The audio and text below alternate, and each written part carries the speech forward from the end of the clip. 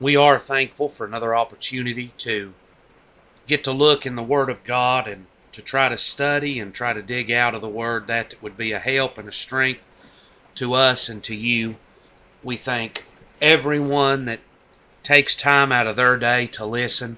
We hope and pray that the Lord, through the Spirit, could strengthen and help each one of us to be more established in the truth by the hearing of His Word.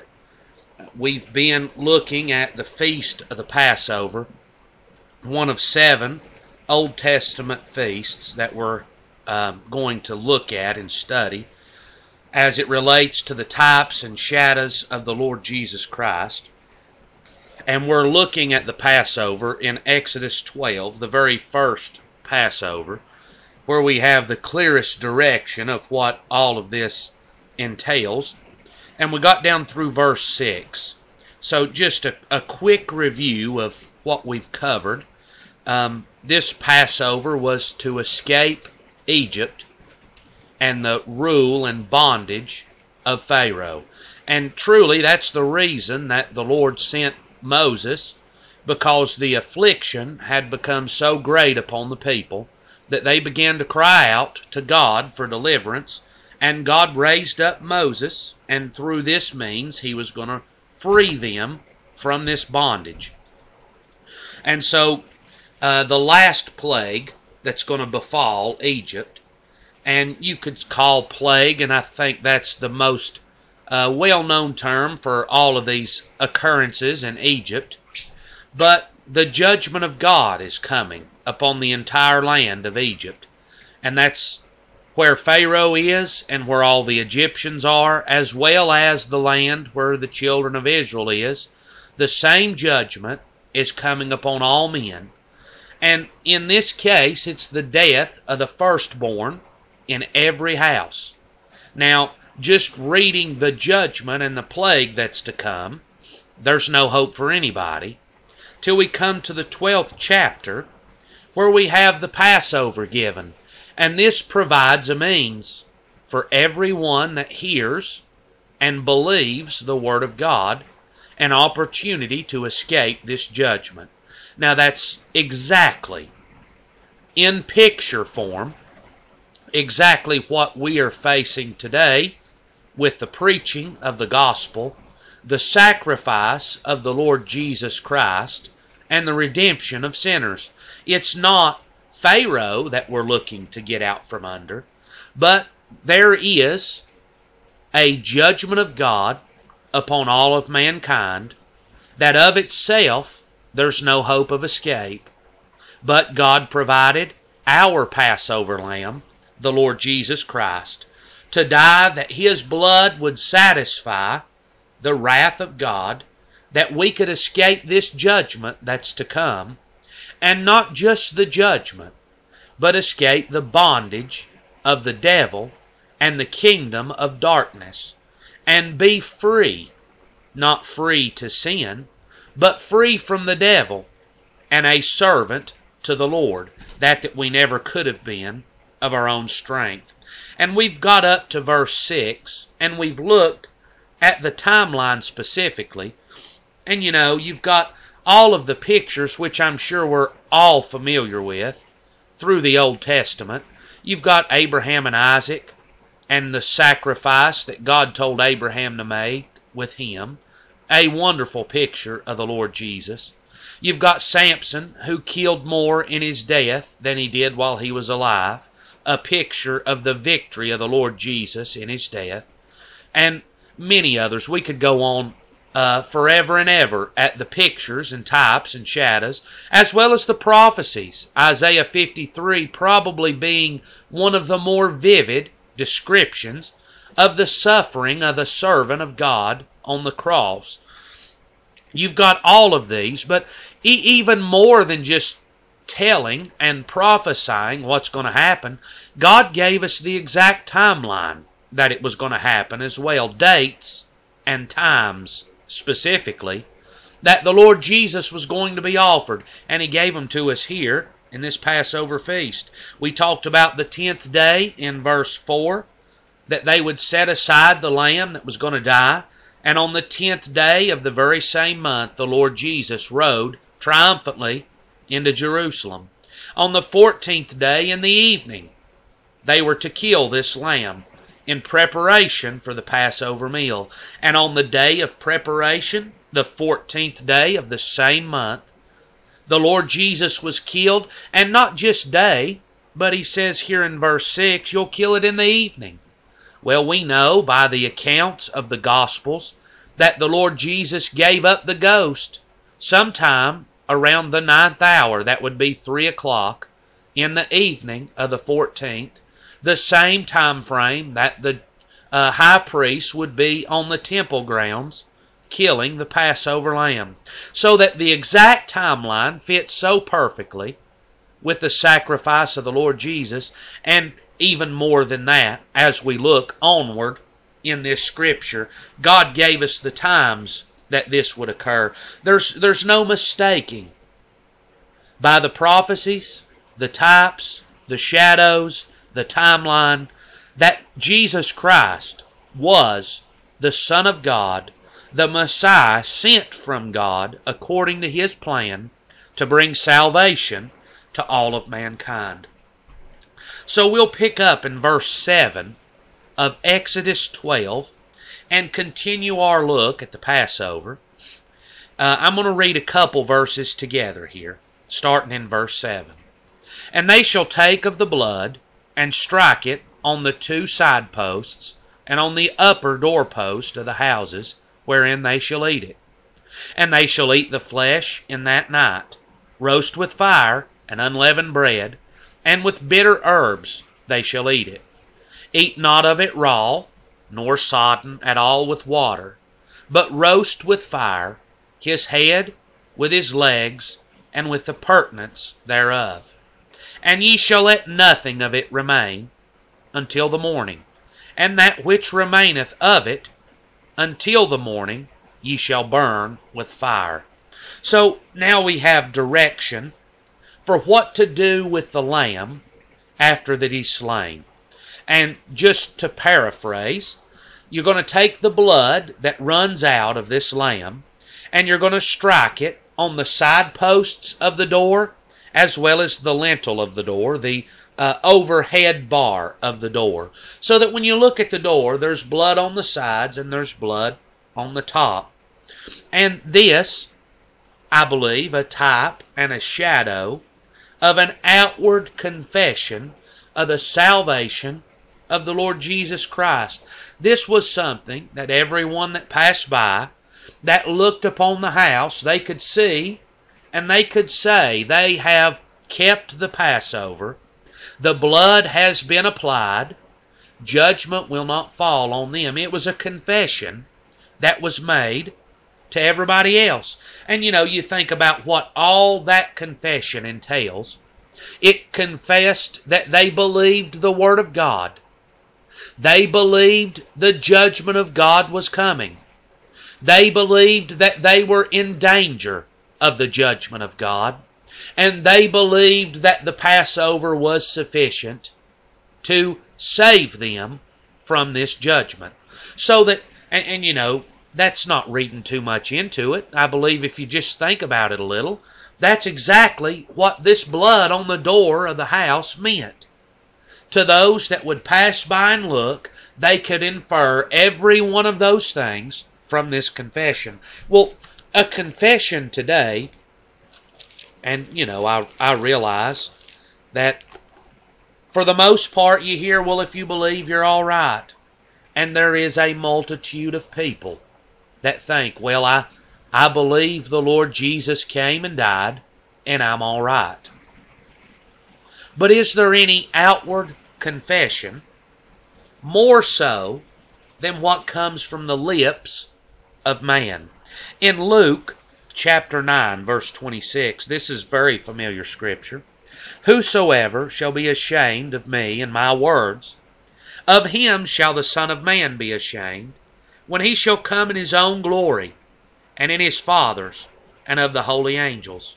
So the Lord Jesus is saying, if there's anybody that's ashamed of me, that my word is such a disgrace to them, that you're unwilling to confess it before other men because of worry of what they think, of what they say, because of the shame it brings upon your name to confess. If any man's ashamed, then the Lord's going to be ashamed of that person before God. So that we can infer this from this scripture. I believe here is the message. If what people have, if they don't have a salvation that will cause them to stand and tell of the redemption of God, then they don't have a salvation that will bring them through the judgment of God.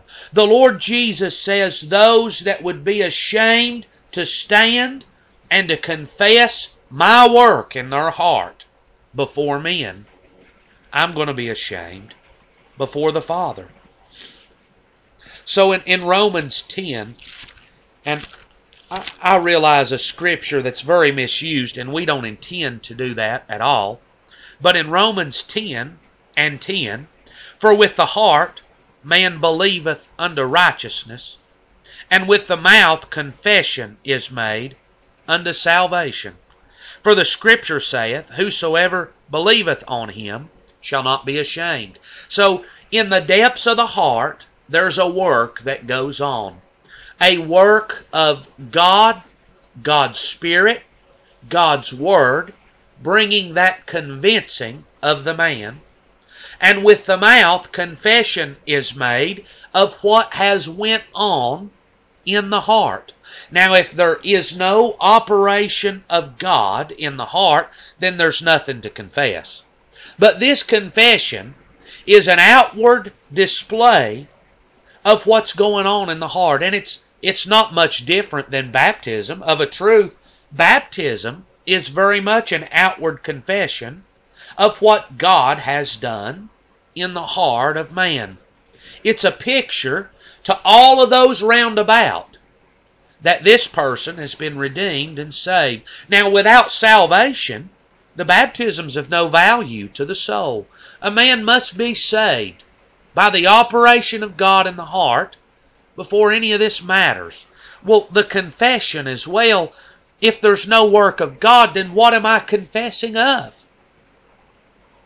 This is a confession of what God's done, and the confession must be made by the Spirit. I would like that to be plain. It's not just, well, I believe, and I've said I believe, and that's good enough for me to be saved. But we've read this scripture before, 1 Corinthians 12, verse 3. Wherefore I give you to understand that no man speaking by the Spirit of God calleth Jesus accursed, and that no man can say that Jesus is Lord, but by the Holy Ghost. So we've got a comparison here by Paul in Corinthians, letting us know just how sure and certain that this is. So Paul says, we know that by the Spirit, no man is going to stand up and say Jesus is accursed. Think about how absurd that would be for me to stand up in church on Sunday and confess before men that Jesus was not the Son of God. Now, could I do that by the inspiration of the Holy Spirit? There's no way. Well, in the same vein of thinking, I can't say Jesus is accursed by the Spirit. I can't say Jesus is Lord except the Spirit confess. So, this confession that must be made, the Holy Ghost is going to have to bear witness to the work that goes on in the heart. But in John chapter 12, the Gospel of John, chapter 12, I believe we can see what he's saying here. Verse 42, John chapter 12.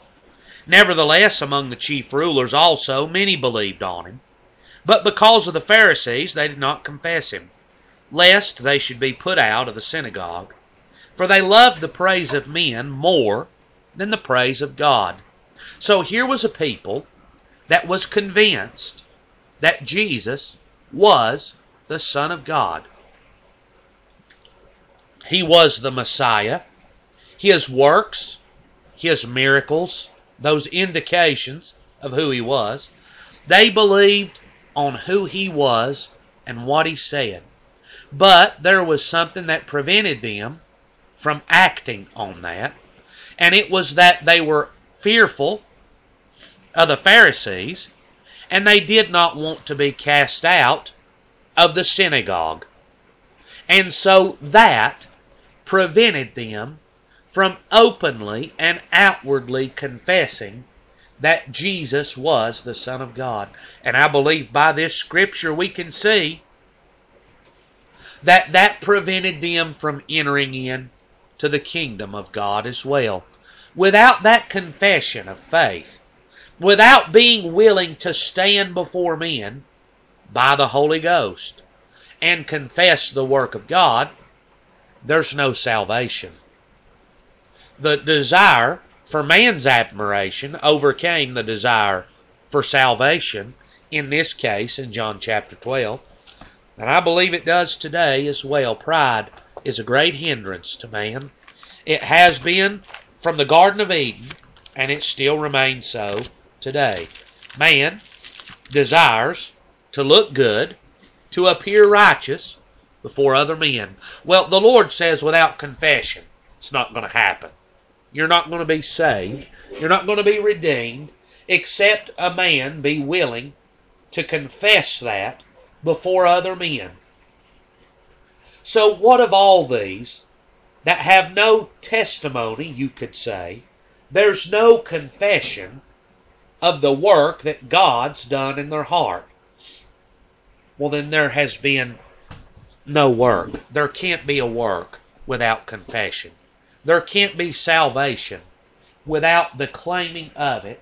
And you're not going to escape the judgment of God in Egypt without the blood on the door. That is a necessary part, just as the belief in the heart, well, the confession with the mouth, the testimony of the Spirit goes right along with that same work. And so, not only this, but it gives direction as to how the lamb is to be cooked and eaten by the children of Israel. So he says, they shall eat the flesh in that night, roast with fire and unleavened bread, and with bitter herbs shall they eat it. So, roast with fire.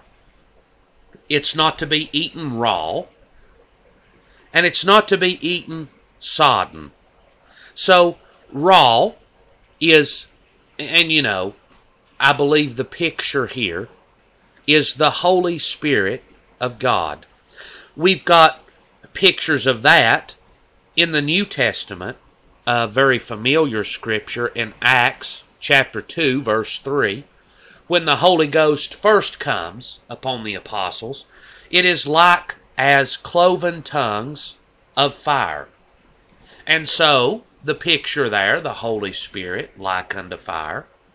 John the Baptist and his confession of Jesus is that he's coming to baptize with the Holy Ghost and with fire.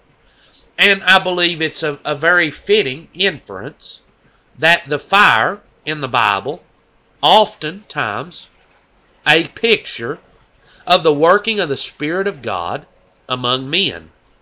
Remember the men on the road to Emmaus, as Jesus spoke with them, did not our hearts burn within us? And I believe anybody that's saved has had the experience of the burning fire of the Spirit of God down in the depths of the heart. And so here, the lamb is to be eaten, roast with fire. The Holy Ghost must be present in order for us to be able to eat this lamb. You think about how repulsing it would be to sit down, and I guess some people can in the flesh, but to the majority to sit down and meet a flop a raw steak or a raw leg of lamb before you, how repulsing it would be to try to eat that raw, not cooked whatsoever. Not only repulsing to the flesh, but dangerous as well to eat that that's uncooked. Well, the same way the Lord Jesus is repulsive to men outside of the Holy Spirit of God. It's repulsive for a man to think that he's as wicked as the evil of this world. It's repulsive of man, especially those that would consider themselves religious, to believe that they need to be saved. It's repulsive of man to think that he's in danger of the judgment. It's repulsive to think that God slew His Son on the cross willingly, that I would need to be saved. It's not repulsive to think that somebody else needs to be saved. But for me and my need, that's repulsive to man. And the only way man's going to be able to eat that is if it's roasted with a fire of the Holy Spirit. This sacrifice of the Lord Jesus turns away man, and I believe we see that, especially in Isaiah 53, that we determined that He was despised. He was rejected.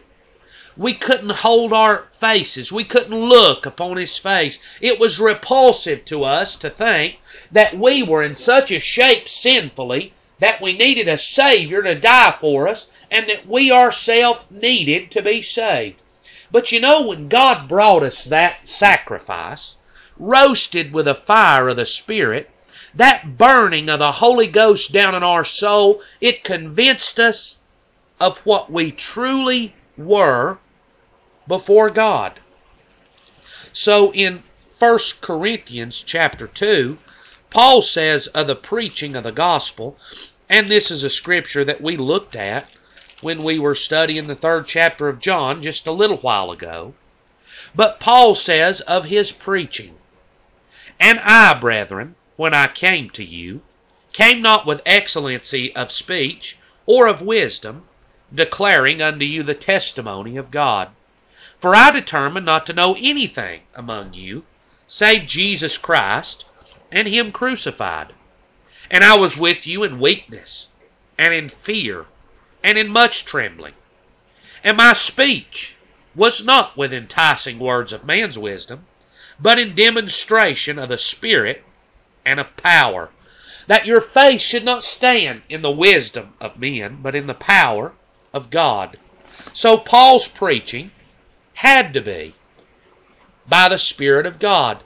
And outside of preaching in the Spirit, the faith of men is going to be in men.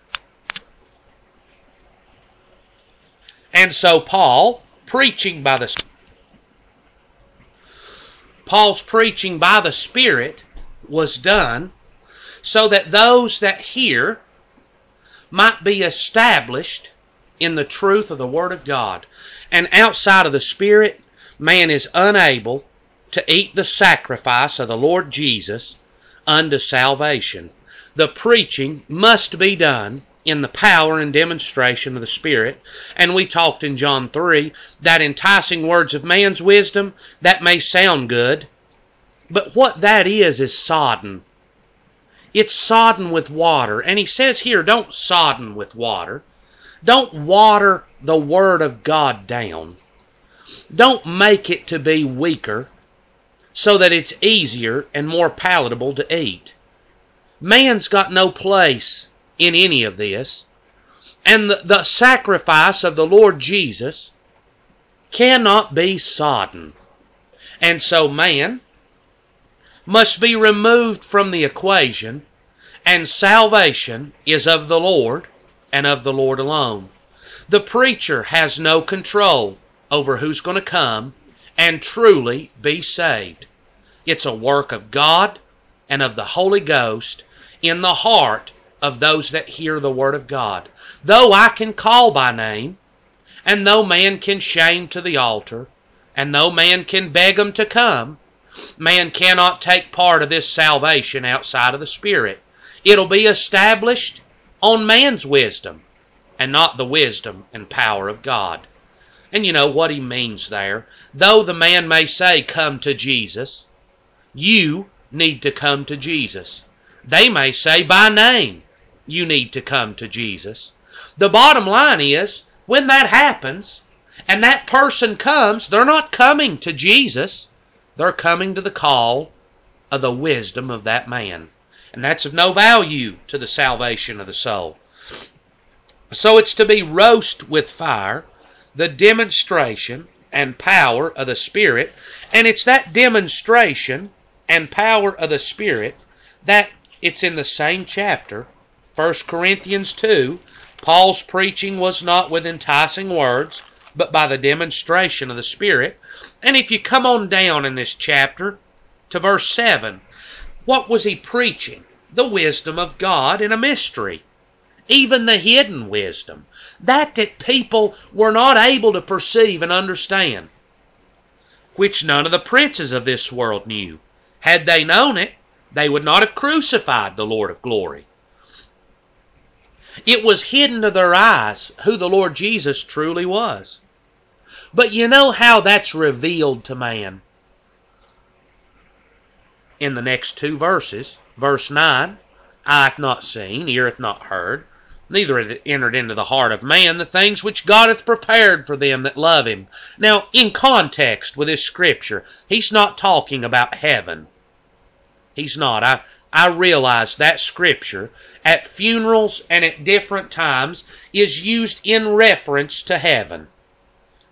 But in context of this scripture, he's talking about preaching the Lord Jesus, not in man's wisdom, but in the power and demonstration of the Spirit, and that work of God in Christ on the cross was hidden to the world.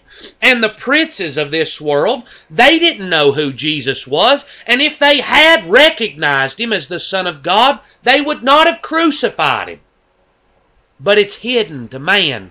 Man in the flesh cannot eat of the Lamb of God except the Holy Ghost be there to reveal who He truly is. In verse 10, the same chapter, but God hath revealed them unto us by His Spirit. For the Spirit searcheth all things, yea, the deep things of God. The Holy Ghost is there, revealing to the heart of man who Jesus is, and revealing to the heart of man who man really is. And maybe people think, well, I don't need to know who I really am. Man has to come to the realization of what he is by the Spirit of God, because by nature our heart is deceitful above all things and desperately wicked. By the Word of God, man in his natural state, that every way of a man is right in his own eyes. And so man, left to his own devices, believes he's all right. But the gospel, by the power and demonstration of the Spirit, that revealing of the Holy Ghost, this is what Paul said, Romans 7 verse 13, sin, that it might appear sin, working death in me by that which is good.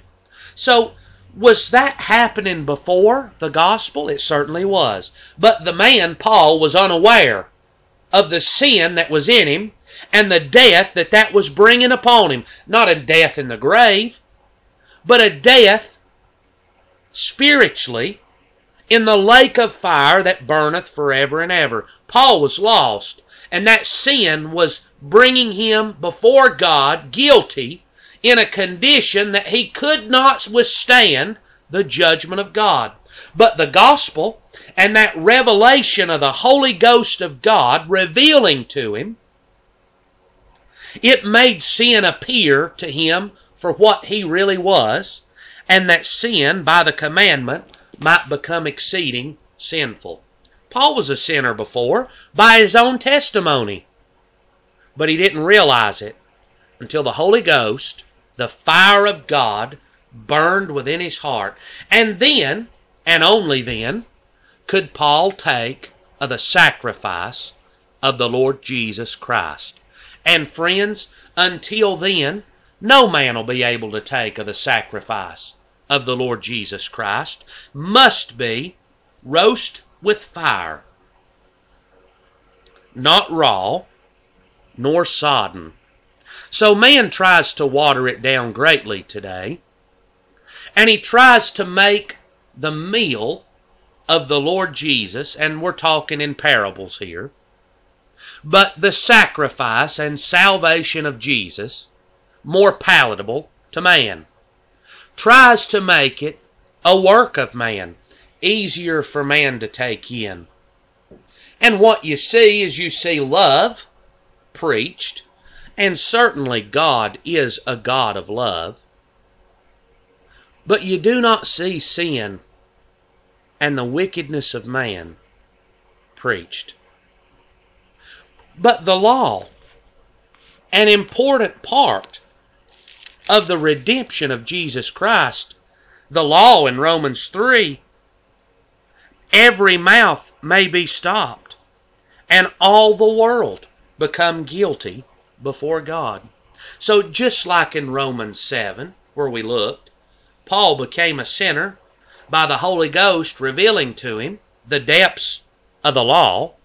Well, here, the law was given that I would be guilty, that I would look to a sacrifice to atone for my guilt, the Lord Jesus Christ. But that watering down, that'll never get the job done. It's by the power, by the demonstration of the Spirit, that man is able to eat of the sacrifice of the Lord Jesus. So it's to be eat with unleavened bread. And unleavened bread we will look at in the future. I'm not going to dig deep into it here, but we'll see the pictures of unleavened bread, because our next feast is that feast of unleavened bread. And with bitter herbs. So you're not to spice this up so that it tastes better, but it's to be eat with bitter things.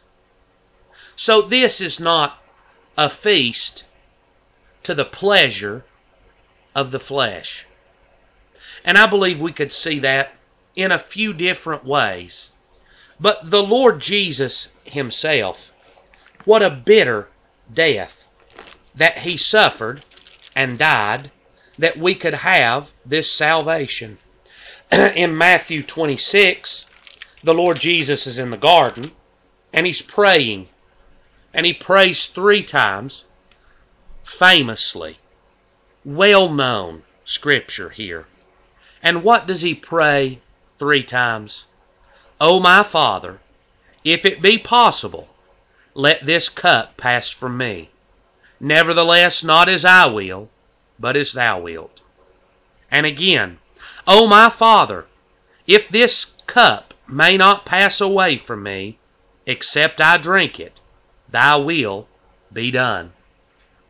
So the prayer of the Lord Jesus Christ, what a bitter death that he was facing. And Lord, if there's another way, let this cup to pass from me. He was not rejoicing. He was not in a place of great joy. But this was a bitter time. This was a very difficult time. In Hebrews 12, looking unto Jesus, the author and finisher of our faith, who for the joy that was set before him endured the cross, despising the shame, and is set down at the right hand of God, the throne of God. So the Lord Jesus, there was joy. And the joy was the salvation that was going to be provided to his sheep, to the elect of God. But he endured the cross and despised the shame. It was not a time of pleasure and joy and rejoicing when he was on the cross and when he was suffering the death of the cross, a very bitter time. And you know, for us, the time of the eating of the Lamb of God, what joy that brings to be redeemed from the clutches of the devil and to be set in the kingdom of God as a child of God and to escape hell and to gain the eternal life of God in heaven. But at the time of eating, it's a very bitter time of great warfare and struggle within. You remember Paul the apostle when he was converted on the road to Damascus, that was a very bitter time for Paul, wouldn't you say? That he realized that he was against God the entire time. A man that thought he was doing the right thing and was serving God, he's now found out that he's been opposed to God and he's been working against the Lord the entire time of his life.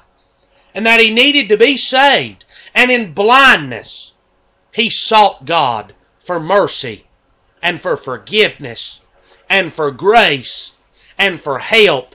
And God said to Ananias, behold, Paul, he's down there and he's praying. What was he praying for? For deliverance in great bitterness. So the lamb was to be eaten with bitter herbs and roast with fire. And remembering this now, back in Exodus 12, all of it was to be eaten. You couldn't leave out any part of the lamb. And that was left, that couldn't be eaten, was to be roasted with fire, so that nothing was left to waste. Well, I'll say the Lord Jesus and His sacrifice will not be wasted. Though man may reject and disbelieve, and the majority reject and disbelieve, the Lamb that was slain for the church of the living God will not be wasted. There will be none of that left behind. God will not forsake His Son and His sacrifice, but He'll be exalted through it all. And you know this, for a man to be saved, he's going to have to take the whole of it. He's going to have to see his sin, realize his guilt, realize his danger of the eternal judgment of God. And he's going to have to take the blood of the Lamb of God that was slain for his sins and say, I'm a sinner in need of redemption. Outside of that, there is no salvation. So, Exodus 12, verse 12, or verse 11, and thus shall ye eat it, with your loins girded, your shoes on your feet, your staff in your hand. Ye shall eat it in haste. It is the Lord's Passover. For I will pass through the land of Egypt this night. What urgency is placed on this sacrifice? God says, I'm coming this night. You better eat it, and eat it in haste, with your loins girded and your shoes on, because you're coming out tonight. Judgment is coming tonight. And in the New Testament, what haste there is placed upon receiving the salvation. This is not something to be put off for a week or two. That's what the devil would like. The devil doesn't tell folks to, well, don't worry about that. You don't need that. But what the devil would like is just to convince you to put it off for another week. Put it off for a little span of time. You'll get that right eventually, but put it off for now.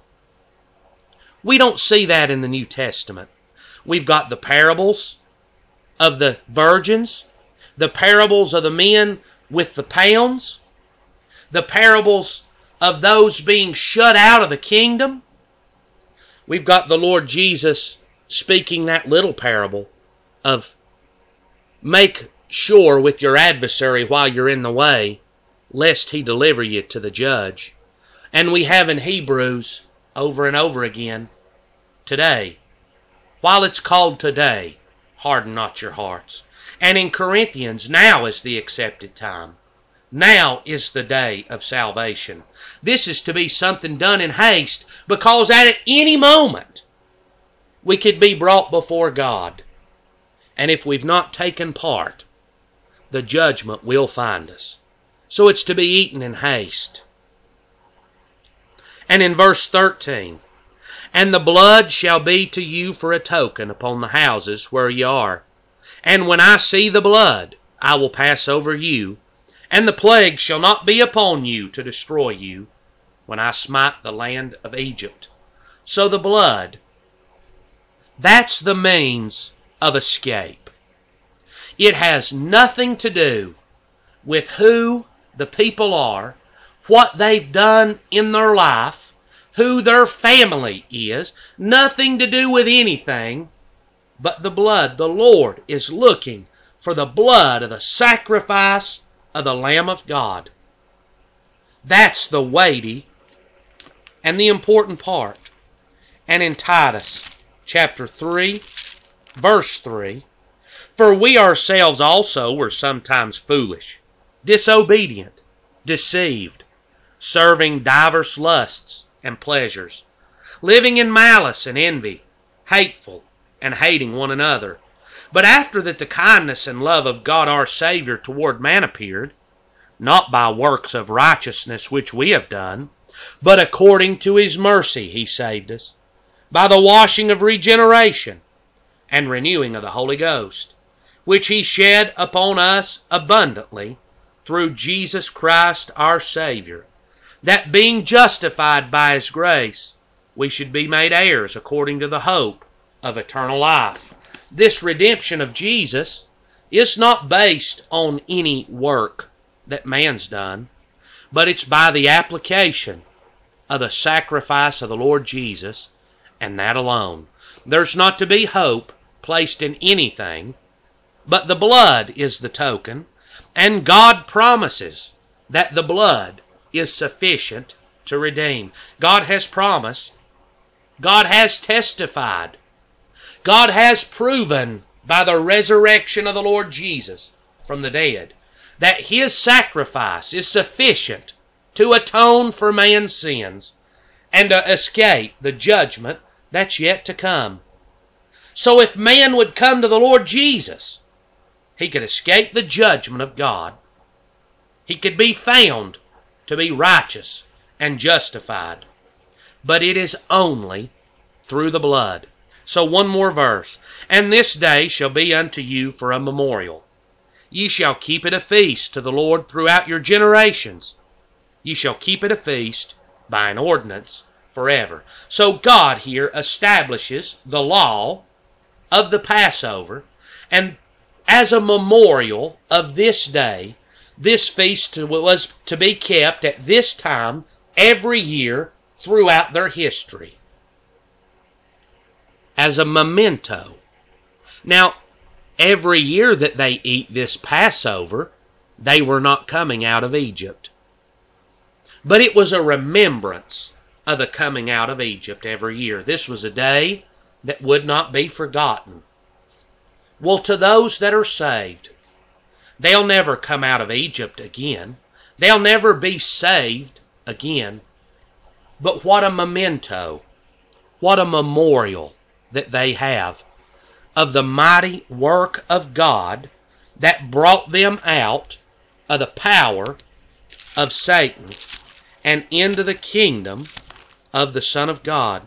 In Colossians 1, verse 13, who hath delivered us from the power of darkness, and hath translated us into the kingdom of His dear Son, in whom we have redemption through His blood, even the forgiveness of sins.